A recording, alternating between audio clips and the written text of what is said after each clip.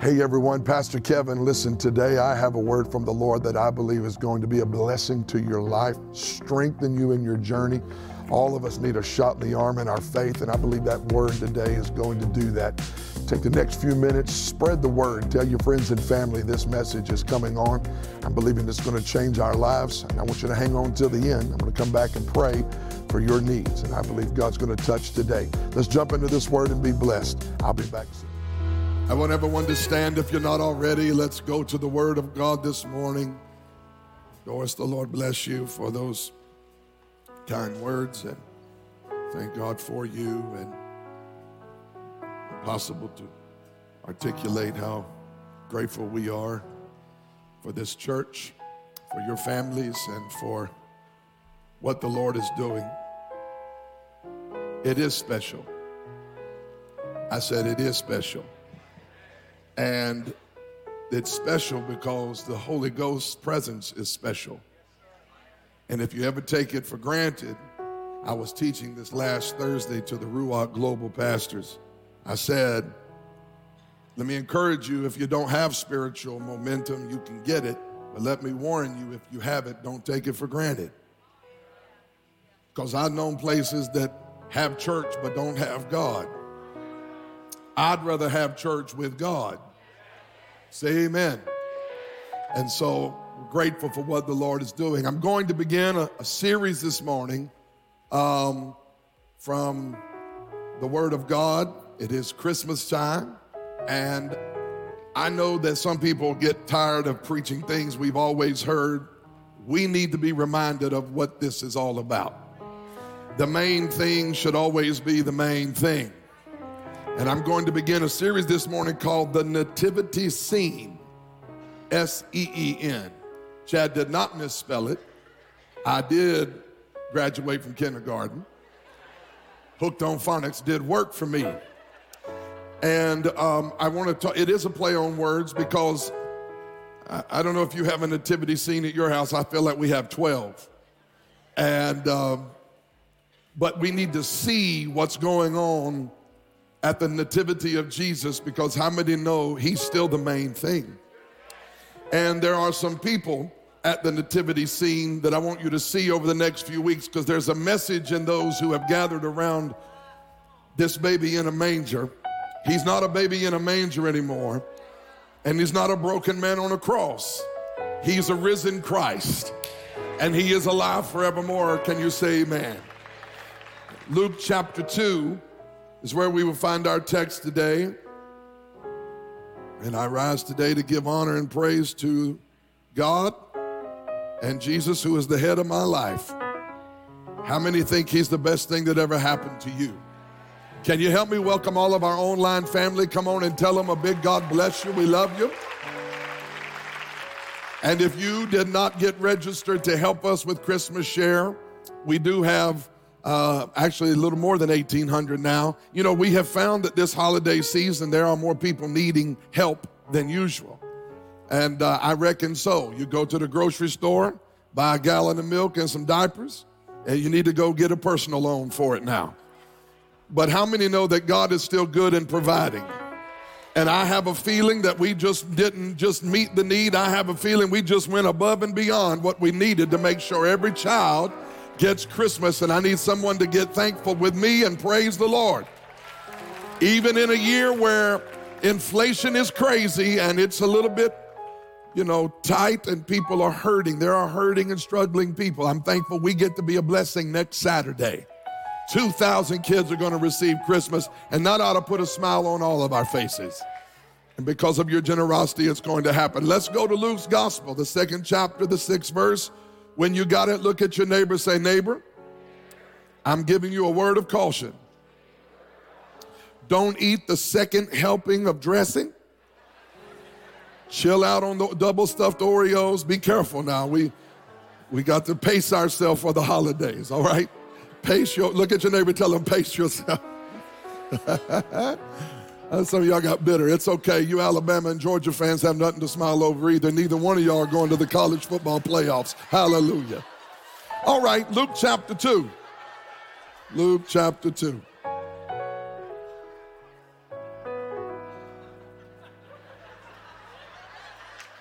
Some of y'all are like, I ain't giving him no offering next week. The devil is a lie. It's all right. I love you still. It's okay. Luke chapter 2, verse number 6. When you have verse 6, say amen. So it was that while they were there, the days were completed for Mary to deliver the baby. And she brought forth her firstborn son. They wrapped him in swaddling cloths and laid him in a manger because there was no room for them in the inn. Now there were in the same country or the same field shepherds living out in the fields, keeping watch over their flock by night. Behold, an angel of the Lord stood before them, and the glory of the Lord shone around them, and they were greatly afraid.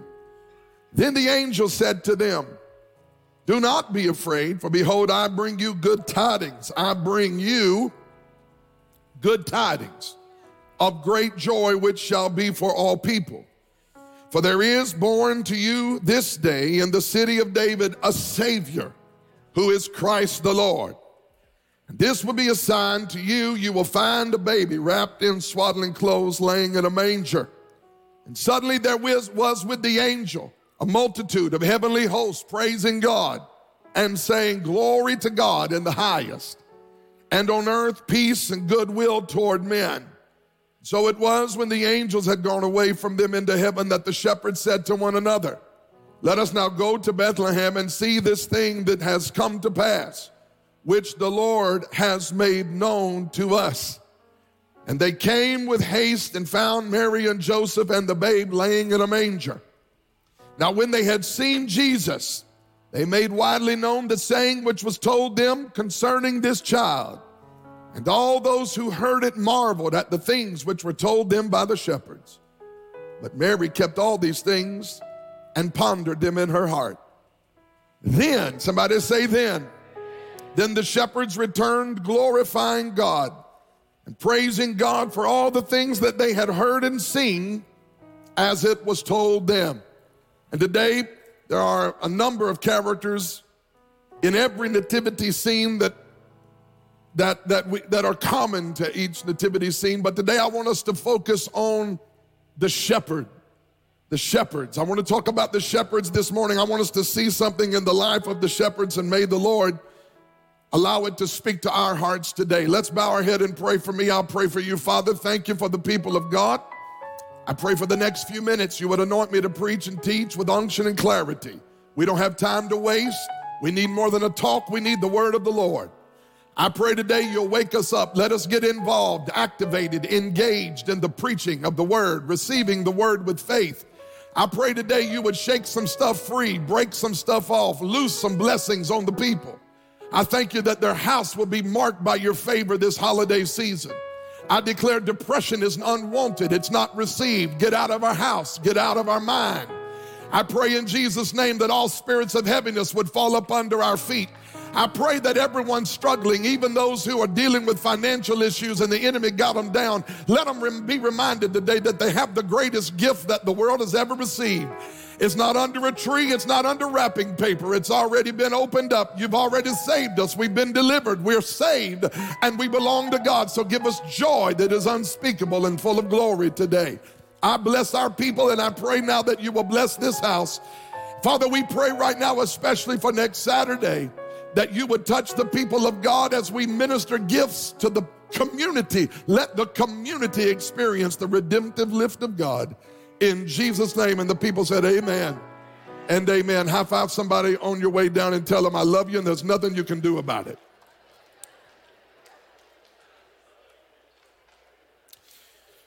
For the next few weeks, the world will focus on the gifts and the gatherings, and I think that is quite all right. I think it is in order to experience the fellowship and the fun and the love and the gifts. I know that even as Doris was talking today, that those of us who have experienced some loss, it'll be challenging. These times of the year must be, we must understand there are people experiencing a modicum of emotions. We go from joy, and those who've lost family, they kind of vacillate in between joy and grieving. And I want everyone to know that we're praying for the entire church family, because Jesus, even in the midst of loss and lack, Jesus is enough to give us all joy. Can you say amen? It's important for me that we keep the main thing the main thing. I suppose I'm a traditionalist. I take that with a badge of honor in this crazy world that is always looking for something new. Give me what works. Give me what is tried and true. And for the people of God, I just believe it's important to keep telling this story of the virgin birth of Jesus. I've told it for 23 years as the pastor. I'm always going to preach about the arrival and the advent of Jesus, and I'm going to preach it without apologizing or any kind of hesitation, because the world needs to be reminded that although it sits in darkness, a great light has come. Jesus really is the Savior of the whole world. And we want to tell the story, though it be ancient and though it be old. We want to tell the story, continue telling the story, and we want to remind all of our hearts, and we want to remind those that are in our lives of what this season really is about. It's about God becoming flesh and moving into the neighborhood. He came from heaven to earth so that you and I could find eternal life. How many are thankful today you have eternal life? Somebody say amen. I always in November begin to turn my heart toward December. Lord, what are you saying at Christmas time? And I have the privilege and the responsibility. My friend Jody and Deanna come over and we put some trees up. And one of my least favorite things to do is carry things downstairs. And the least favorite thing to carry downstairs after the 8 Christmas trees that we put up, I said 8. I hope y'all are happy, Devin. 8. Hope you enjoy all of them. Praise the Lord. But one of my least favorite things, Julian, I need you to get on the organ. I'm going to preach today. One of my least favorite things to carry down is this nativity scene that Devin found several years ago that is made out of some lead composite. The baby Jesus weighs 14 pounds. The cow weighs 40 pounds. It's the most ridiculous thing you've ever carried down 2 flights of steps, and it's in a box like this. And when I came down, I found myself stretching and, getting all worked out because I had to bring this nativity. We have a nativity set in 5 or 6 different rooms of our house. Every room you go into, there's some sort of nativity scene. But this one takes the cake. It is massive. It weighs over 100 pounds. And it's got Jesus and Mary and Joseph, like all nativity scenes, 3 wise men, which we're going to talk about. That sounds good, but that's not necessarily true. And it's always got one shepherd who looks broke, busted, and disgusted. And then it's got an angel who's kind of watching everything happen, and they've got this real, and I'm looking at this, and baby Jesus has always got this look on his face like he was full grown, but he's just like he's having a conversation with his mama. I need some more bottle, So we set all of the nativity scenes up, and I was thinking as I set those nativity scenes up, we always see the nativity scene, but rarely do we take a moment and pause and consider the story of each of those people at the scene.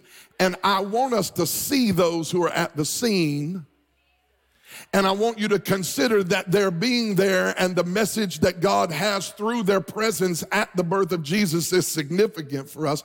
God's wanting us to see something about all those who were standing at the side of that manger when Jesus was born. Their presence there has something to say to us, and the world really needs to know it is significant that on the night Jesus was born, the first people who heard were not priests in a temple.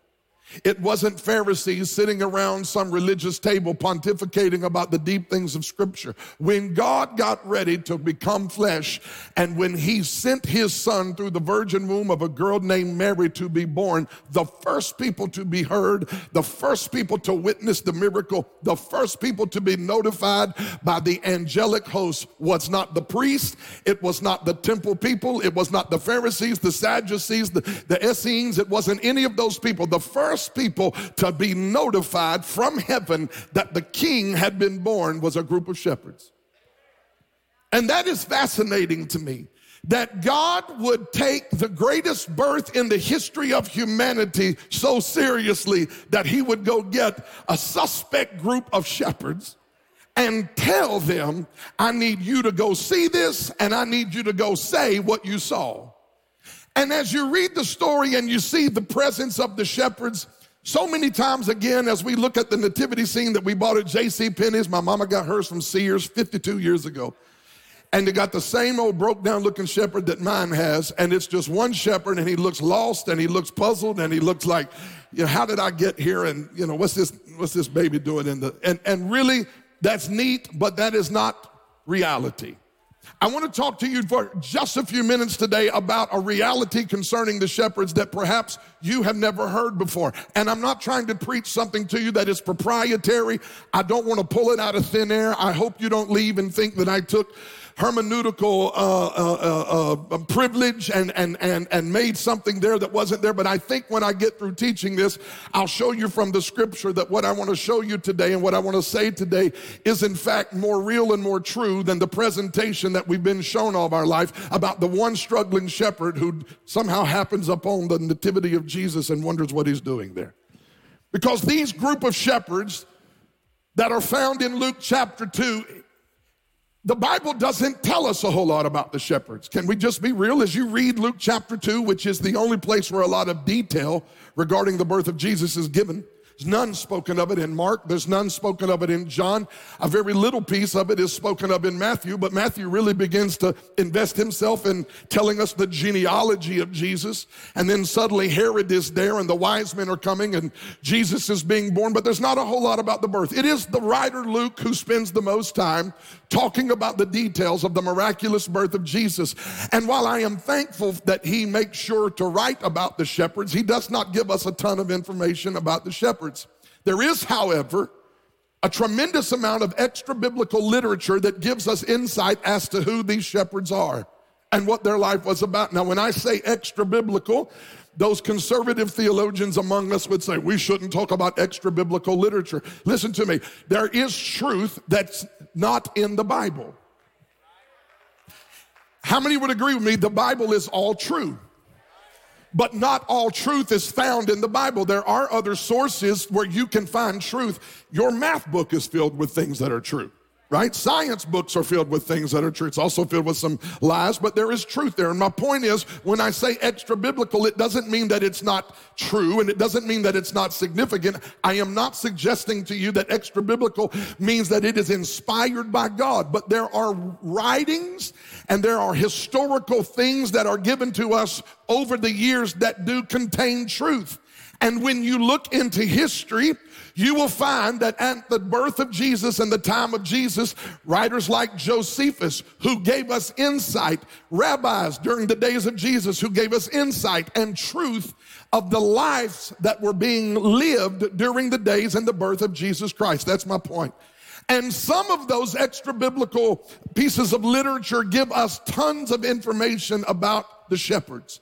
It's fascinating to me that in the it's called the Mishnah, you can research it and you will find that during the days of the birth of Jesus, just outside Bethlehem, there was a group of shepherds. They were like royal priestly shepherds who were assigned and designated as shepherds who were called to raise a certain group of lambs that would one day be fit for temple service in the temple just up the road from Bethlehem. And these royal shepherds, these priestly shepherds, as it were, they were well acquainted with the Levitical qualifications of a lamb and what a lamb must be used for in order to be taken to the temple weekly or annually to be sacrificed and made as an expiation, as an offering to God for the sins of the people. And so we know from history that these shepherds existed. These royal priestly shepherds really did live and exist. And they existed in the community just around Bethlehem. They were responsible for taking the lambs, and they would take the ewes who were ready to give birth to the lambs, and they would move them to a specific area so that when they gave birth, they could take special care of that lamb so that one day in its future, that lamb could become a lamb that was used in the temple sacrifices. Now, what is unique about this, and again, this is extra biblical literature. You will find this in the rabbis' writings. You will find this in Josephus' writings. You will find this in other writings that accommodate the text. What is unique about this is that there was a particular tower that was out in this area of Bethlehem, a tower that dated all the way back to the 35th chapter of the book of Genesis. It's a tower that they believe was erected over the tomb of Rachel. It's called the Tower of the Flock, or in the Hebrew, it is called the Migdal, M-I-G-D-A-L, the Migdal Eder, E-D-A-R. And literally the Migdal was a tower in the Hebrew, and the word Eder is the word where we get the word a ewe or a lamb. Okay, so it's called the Tower of the Sheep, a Tower of the Flock. And it was over Rachel's grave that they built this tower that historically would become a place out in these sheep fields where a shepherd would crawl up into this tower, and over the years, as they brought these sheep in and this became a place where lambs were born, the shepherd would ascend into this tower and watch over the sheep in the field. And this higher point of view provided the shepherd an opportunity. Now just stay with me. Some of you are like, I feel like I'm on a National Geographic trip right now. What are we talking about? Just follow me. They would go up into this tower, and from this higher perch, they would be able to see wild beasts or animals that were coming in to try to attack the lambs out in the field. And when they had a pregnant ewe who was getting ready to give birth to a lamb, they would take those pregnant sheep and they would put them inside the tower. In the tower, there was a place carved out at the bottom floor of the tower where they would literally allow these pregnant mama lambs or sheep to give birth to these lambs. And when the lambs were born, the shepherds, these royal priestly shepherds who were responsible for the raising of the temple lambs, they would take the newborn lamb, wrap it in white cloth, and they would preserve that lamb, protect that lamb, inspect that lamb, and they would make sure that lamb would one day be fit for temple use. This is all on the outside of Bethlehem. On the night Jesus was born, those shepherds in that particular area, and if you pay careful attention to the language used, you can see it, because the New King James says there were in the same country shepherds abiding in the field watching over their flock by night. But the word country in the Greek is really not like another in the same nation. It's literally like saying in the same area, in the same yard, in the same field. There were in the same, so wherever Jesus was born and whatever was going on in Mary and Joseph's life at that time, there were in the same vicinity shepherds who were out in the field keeping watch over their flocks of these lambs at nighttime. And one night, while they're taking care of their lambs and their sheep, an angel shows up in the middle of the dark sky and freaks the shepherds out. And you say, well, why would it freak them out? Because we have presented angels in today's world as cute cherub who have a bow and arrow and a bubbly belly and some short wings and curly hair and a cute smile. But that is not what an angelic host from the Bible really looks like. If one angel showed up, imagine if you were walking downtown Chattanooga, it's pitch black, it's 3 o'clock in the morning, and suddenly an angel walks up into the sky. You don't just say, whoa, that's pretty incredible. Let's YouTube this. Let's put this on Instagram. No, you freak out. So while the angel said to the shepherds, do not fear. And the Bible says, just follow me here, the Bible says that the angel looks at the shepherds, and the angel says, fear not, I'm actually bringing you good news. If you're a shepherd and you're taking care of sheep and you're probably feeling forgotten because they really didn't have a life, we know from history that the shepherds really weren't social people. They didn't have much of a life. In fact, they lived their life very superstitiously, and they were always afraid of something. They were always on edge. And so can you imagine being out in a field taking care of sheep, and suddenly the sky lights up with a 12-foot angel, and they all almost pass out, and the angel says, wait, don't fear, I'm actually bringing you good news. I'm bringing good news to you. Look at verse number 10. I want you to see this. Do not be afraid. Come on, tell your neighbor, do not be afraid. Do not be afraid, for behold, I bring you good tidings of great joy. Isn't it funny how life has a way of trying to condition you with fear and hopelessness when God is not coming with a message of fear and hopelessness? God is actually coming with good news.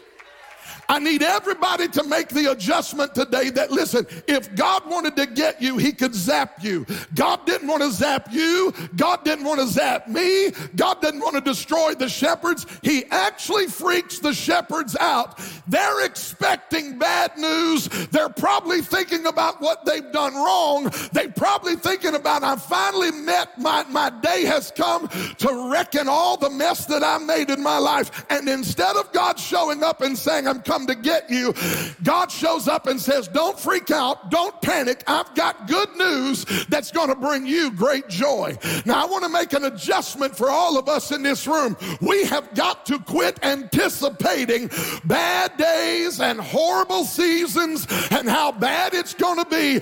And somebody's got to start understanding that God is not bad, God is good. God is not out to get me, God is out to be good to me. If God wanted to get you, he would have already gotten you. There's been plenty of me for him to get, and he just keeps on being good time after time. I wish I could find me one witness in here who could testify that when I deserved something like judgment, he gave me mercy anyway. And that is the goodness of God. Can you say amen? I think sometimes we get conditioned for negative things. We get conditioned for bad things, and some of you have a greater propensity to believe, God, that the next season of your life is going to be hell on earth, and it's going to be full of heaviness and depression. And why is that? Because the rest of your life has been up and down. Listen, let me tell you something. Serving God doesn't mean you don't have bad days. It just means that you won't have a bad life, and it won't end bad. I wish I could find me a witness in here. There may be bad days, and there may even be tough seasons, but it will not be a lifelong sentence. The angel showed up and said to the shepherds, I've got good news that's going to bring you great joy. I hope you see that. The good news was, he says this, the angel said, this is crazy. The good news is for you. Preachers, you don't just have good news to tell, you have good news to experience. Christians, you don't just have good news to tell. We'll get to that in a minute, but you have good news to hear. It's not just for the whole world, it's for you. Why do we have a hard time believing that the good news is for us? Because we know us. Oh, y'all can look at me and act like you don't know you, but you know you better than anybody else knows you. And you know your failures, and you know your sin, and you know your past, and you know every reason why God shouldn't be good to you. I'm going to tell you right now, it's not that God ignores it. It's not that God doesn't care about it. It's that mercy triumphs over judgment. He could get us, but he don't want to get us. He wants to be good to us. And the shepherds teach us that this message is for you. Now watch this. He says, I've got good news that's going to bring you great joy. And it's not just going to be for you, it's going to be for everybody. Say everybody. Don't say everybody, say everybody. This is going to be good news for everybody. I'm trying to find out why the church is trying to religiously relegate the goodness of God to a couple of people who've got all their ducks in a row and do it all right when none of us are right and none of us have our ducks in a row. And I hate to tell you this on a December Sunday, but all of us are screwed up. I said all of us are screwed up. We all need good news, and none of us deserve it. But it's not just to us. It's to everybody. Which means he anticipated, I'm going somewhere, he anticipated that those who saw and heard would tell and show. Shame on us if all we do is experience the goodness of God and we take in the goodness of God and we give it to nobody. This is why people don't want anything to do with God. It's because the religious people who act crazy have given God a bad name, and the people who know God and have really experienced the goodness of God are satisfied to get loud in church on Sunday and then also satisfied to be quiet and sit down on it out there Monday through Friday. I tell you this right now, everybody in your job ought to know about the goodness of God in your life. You say, yeah, but I'll get fired. Honey, I'm telling you right now, if it's real, there are people who they'll ignore what the protocol is. They want to hear the story of God healing your body of cancer. They want to hear the story. I know there's some knotheads you work with that want to make your life a living hell, but there's some single parent mamas at the cubicle next to you. They don't just need to go, you go to church on Sunday. They need to see, somebody needs to tell somebody what the Lord has done for them. Has he done anything for anybody in this room at all? This isn't just good for the shepherds. It's good for everybody. It's good news for everybody. I want to say this to you right now. The church has got to stop her classification systems.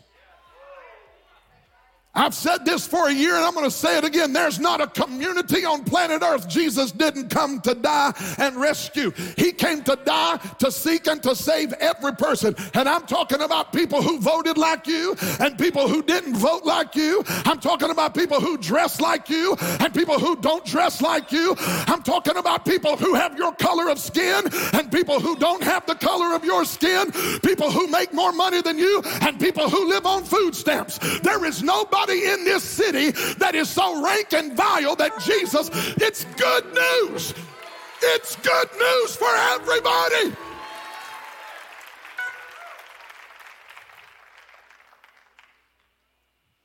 It's good news for everybody.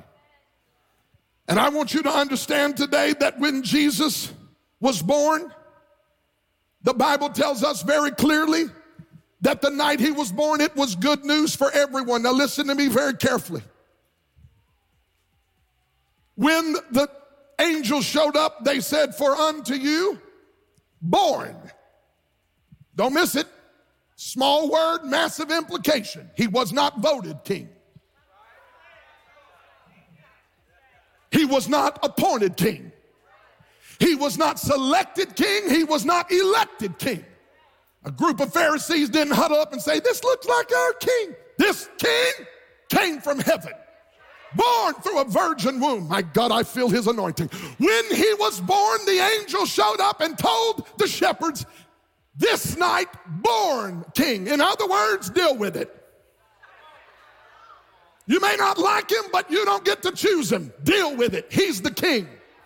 You may think he should have been another race. You may think he should have been a female. You may think he should have been this. I'm telling you what he was. He was a Jewish baby born through a Jewish lineage. And I'm saying that for all my anti-Semitic friends who don't want to talk about God blessing and God choosing the Jewish people. The King of Glory is a Jewish man with nail prints in his hands and nail prints in his feet.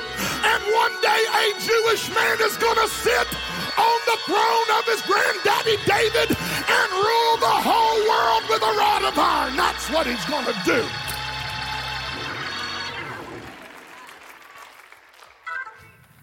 For unto you, born this day in the city of David, a Savior who is Christ the Lord.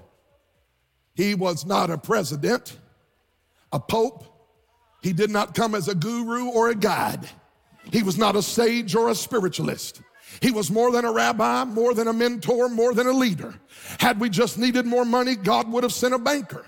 Had we just needed world peace, God would have sent a negotiator. Had we just needed political reform, he would have sent a politician. But God did not send a Republican. God did not send a Democrat. God did not send an independent. God sent a Savior because we were sick, we were dying, we were lost, we were sinking and on our way to hell. We were sick with sin, bitten by by the curse, enemies of God and strangers to the commonwealth of Israel. So in the fullness of time, God sent his son, and for those who have trusted and believed him as Lord, he has washed your sins away and recorded your name in the Lamb's book of life. My God, if there's ever a reason to be happy, it is because you know your sins have been forgiven and you're on your way to heaven.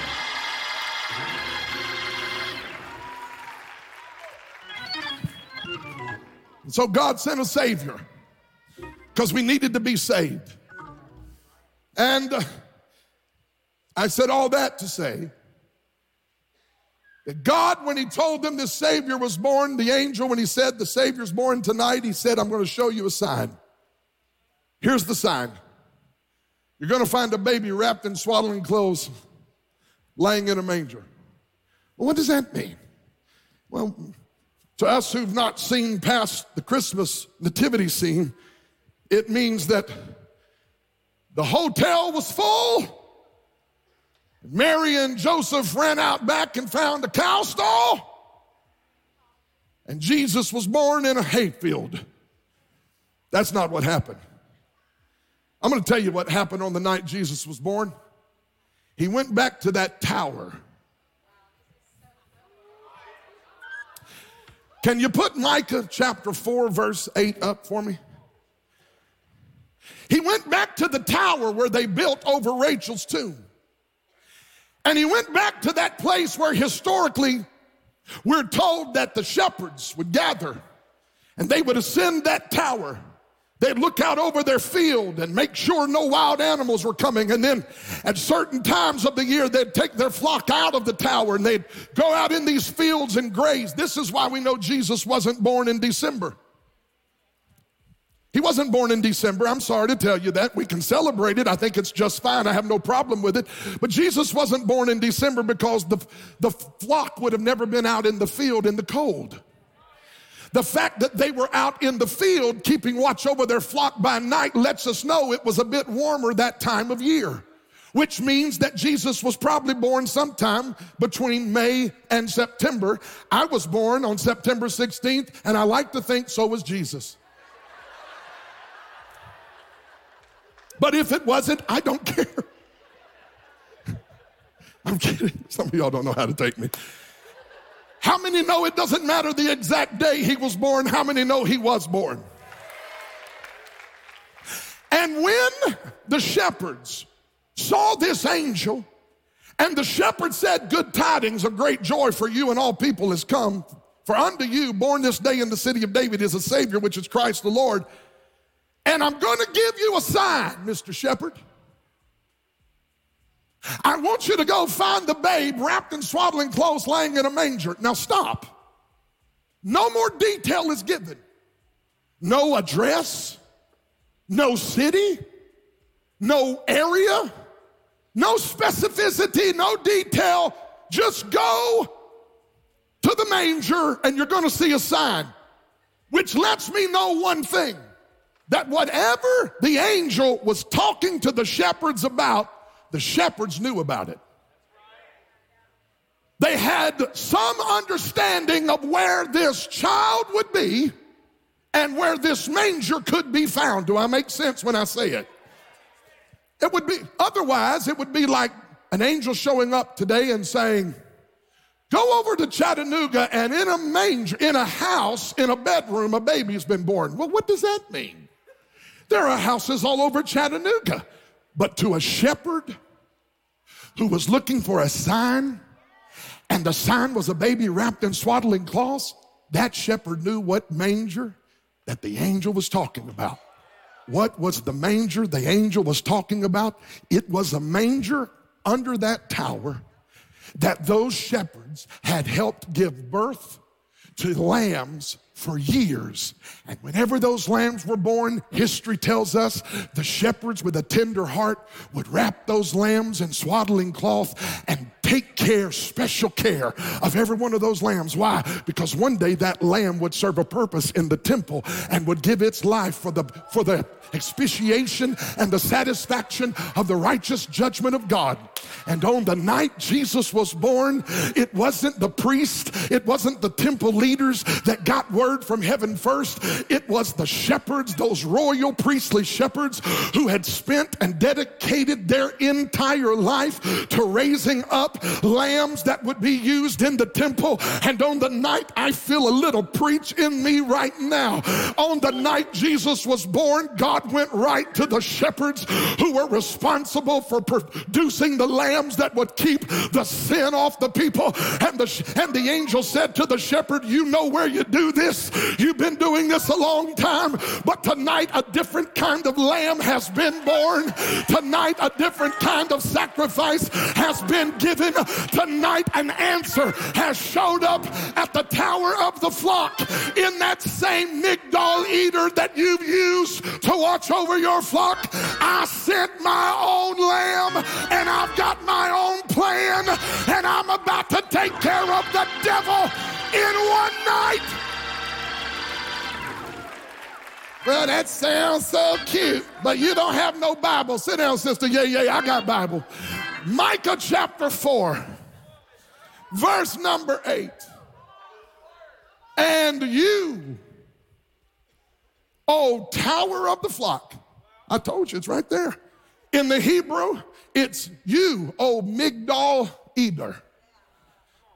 You say, is that the first time that's mentioned? Nope. Go back to Genesis 35, verses 9 through 11. You'll find it there.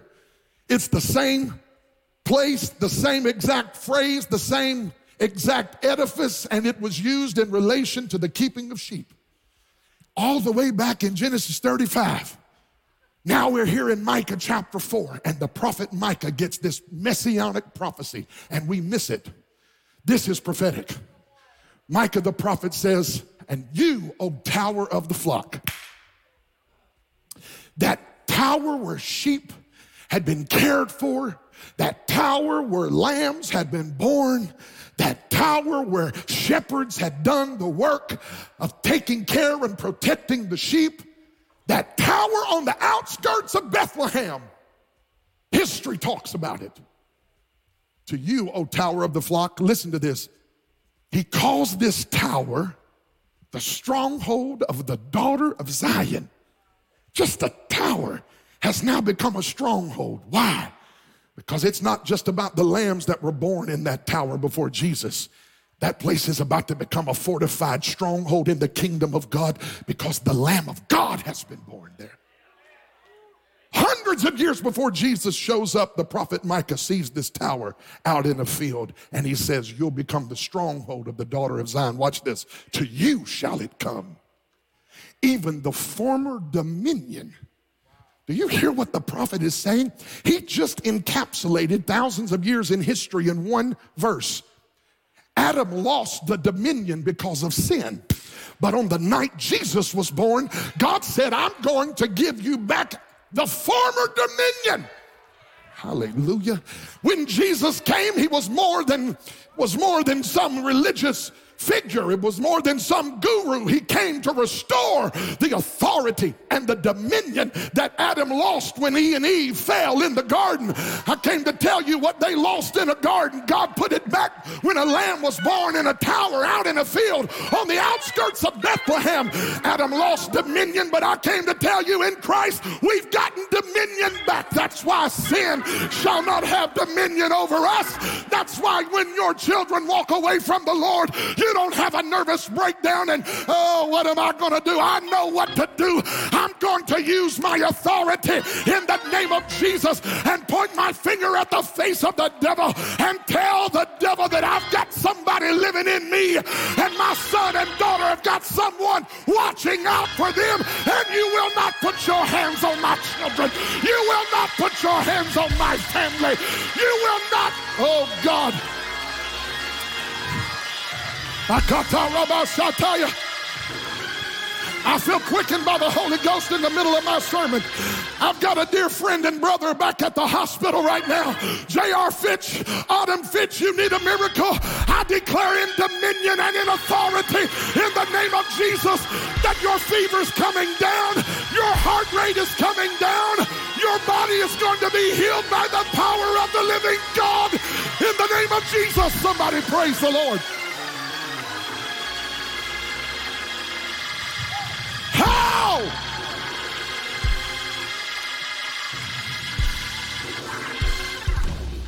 The former dominion shall come in one little baby boy born in the tower of the flock. The kingdom will arrive. Well, how are we going to get the kingdom back? We need a political movement to overthrow Rome. No, we don't need a political movement to overthrow Rome. We need a baby. Y'all missing what I'm laying down today.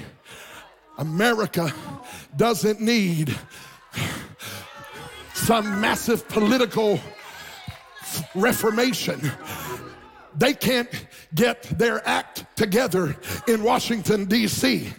We're praying for Washington to get its act together, and God is saying, you don't want me to let Washington get its act together, because if Washington gets its act together, everybody will start thinking Washington is its answer and Washington is its hope. Washington will never get her mess together, because Washington is not my hope for the future. My hope for the future was a baby born in a manger that is not in a manger anymore.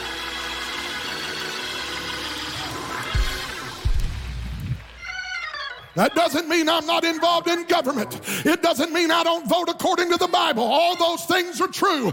But at the end of the day, I do not lay my head down and rest at night because of who's sitting in some Oval Office in Washington, D.C. That man was elected in, and when they don't like him, they'll throw him out. But the man I am preaching, I feel him in my soul this morning. He was not voted in. He was not elected in. And you can sit there and look at me like you're ready to go to lunch if you want to, but somebody's cancer just got healed. Somebody's tumor just got dissolved. I wish you would praise the Father, praise the Son, praise the Holy Ghost. Hallelujah.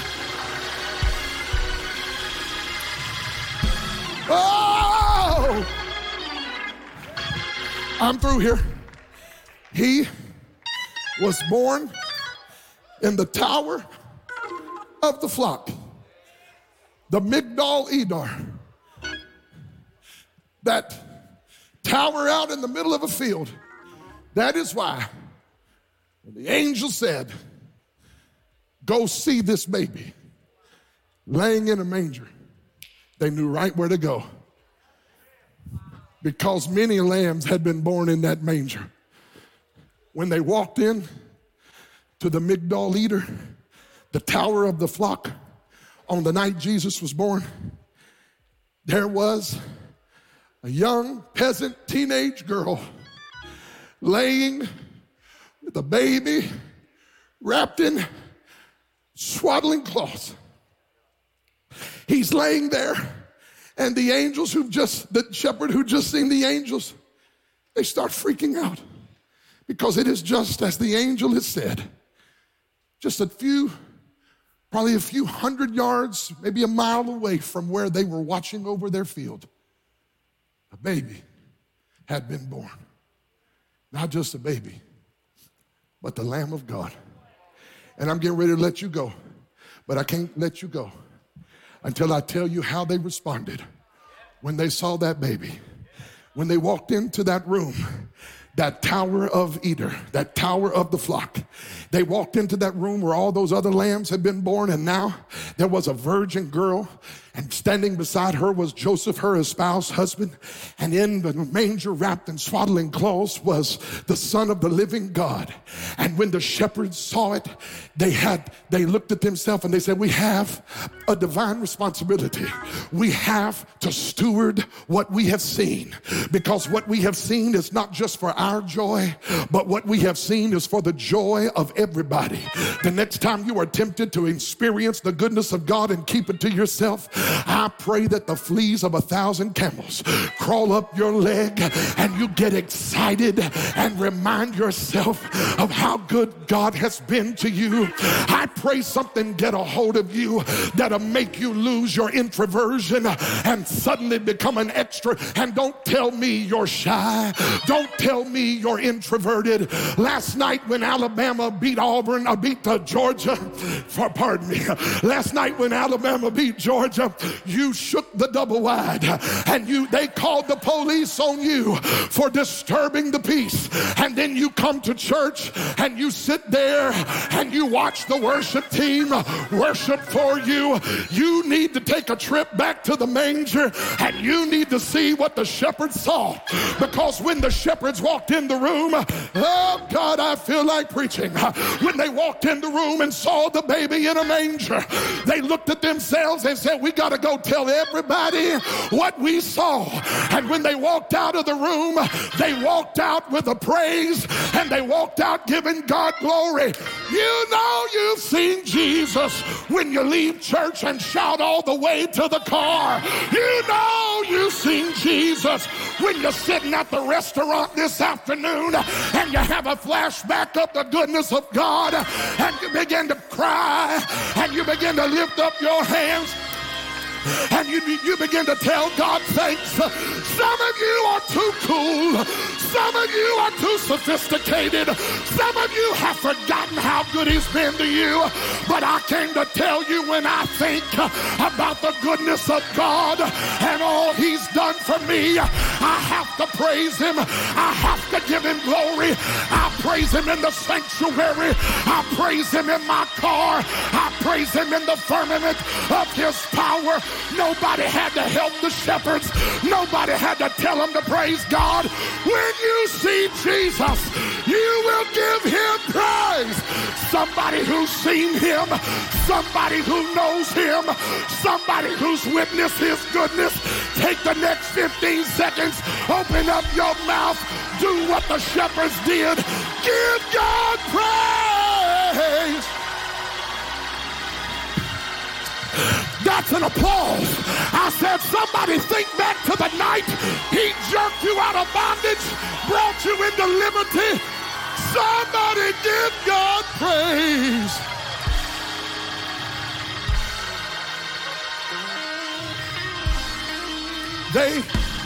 They left and returned. It's not that they went to another field. It's not they went to another house. They went back to where they were before they met Jesus. But when they went back, they didn't go back the same way. They left in wonder, but they came back in praise. And I want to tell somebody in this room today, some of you are about to get another glimpse of Jesus. Some of you are about to see him one more time.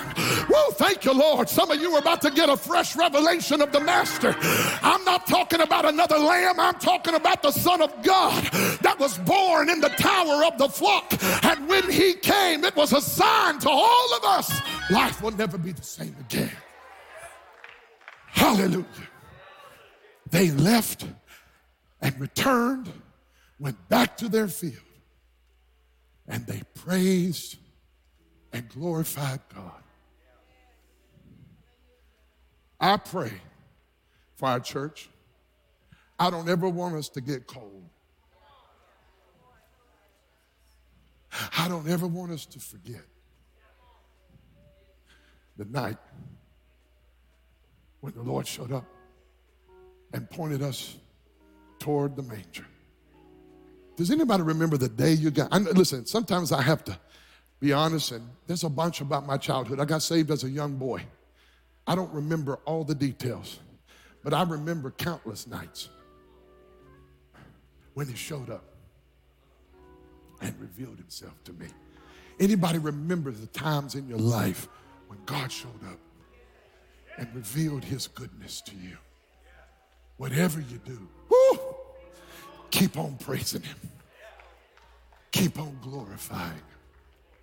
Don't lose the wonder, Because the shepherds who had raised all those lambs knew that night that after this lamb, this boy, this baby Mary gave birth to, every shepherd knew the world will be different because you are alive.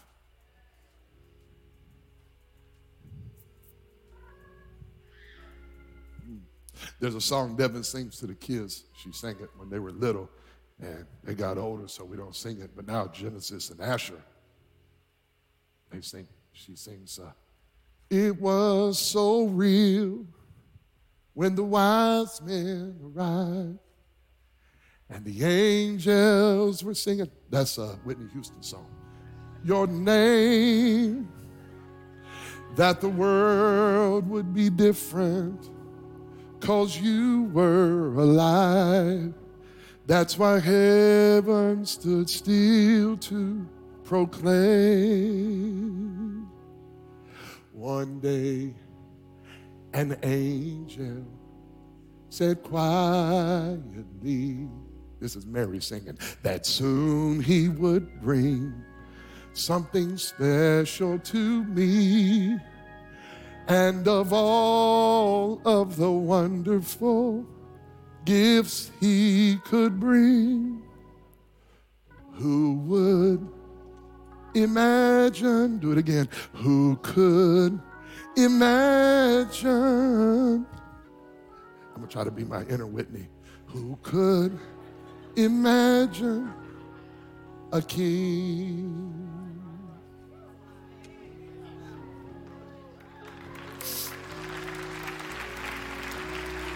That's who he was. He was not just a baby. He was the king. Heads bowed and eyes closed. If you're in this room today, maybe you have never heard about his love for you. Maybe you don't know Jesus came to save all the world. Not just the decent church people, members of churches, but people who were last night in a bar house or a prostitute brothel. Maybe you was hugging a strip pole. Maybe last week you was hooked on dope. I don't know. Maybe you were in church last week, but you know in your heart you're not right with God. It doesn't matter if you've never known Jesus or if you've known him and you feel a million miles away from him. Today's the day of salvation for somebody.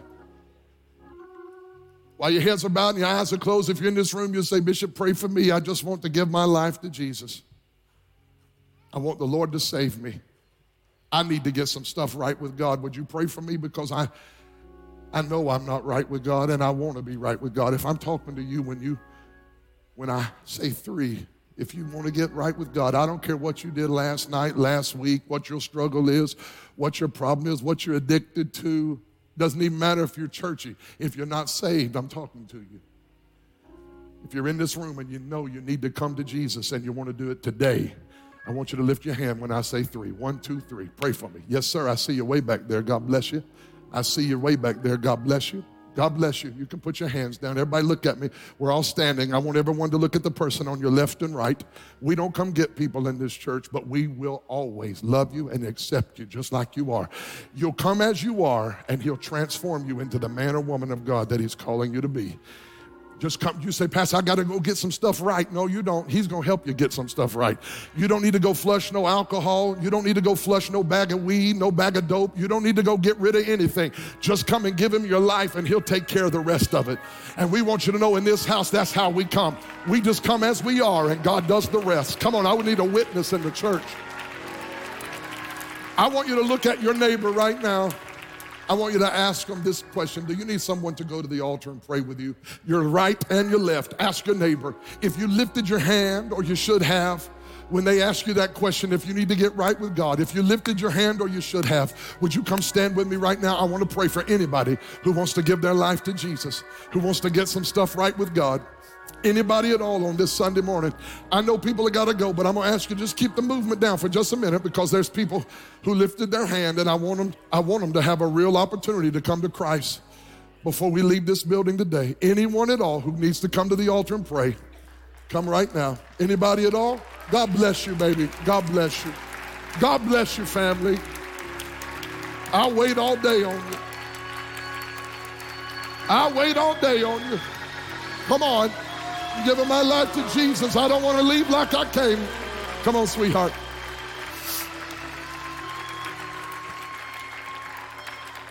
If we're going to do it, let's do it right. Somebody, they're still coming too. They're still coming. They're still coming. Come on. Hallelujah. Hallelujah.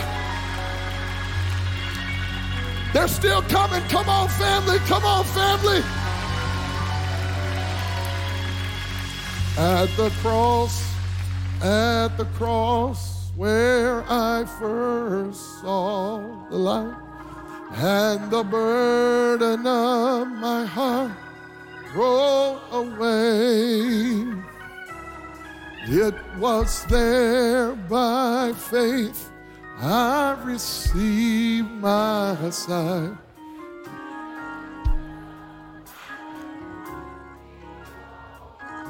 Would you stretch your hands toward these precious family that have come, and would you pray for God to strengthen them like you wish somebody would have prayed for God to strengthen you? Father, we just thank you for turning lives around today. We thank you for your mercy and grace, mercies that are new every morning. Great is your faithfulness, Lord. Bless everyone that's come to this altar today. God, give them grace and multiplied strength. We thank you that you're breaking addictions, you're breaking bondage, you're breaking the power of sin off their life today. Where sin does abound, grace does much more abound. And we thank you for abundant grace. Come on, let's praise God for abundant grace today. Thank you, Jesus.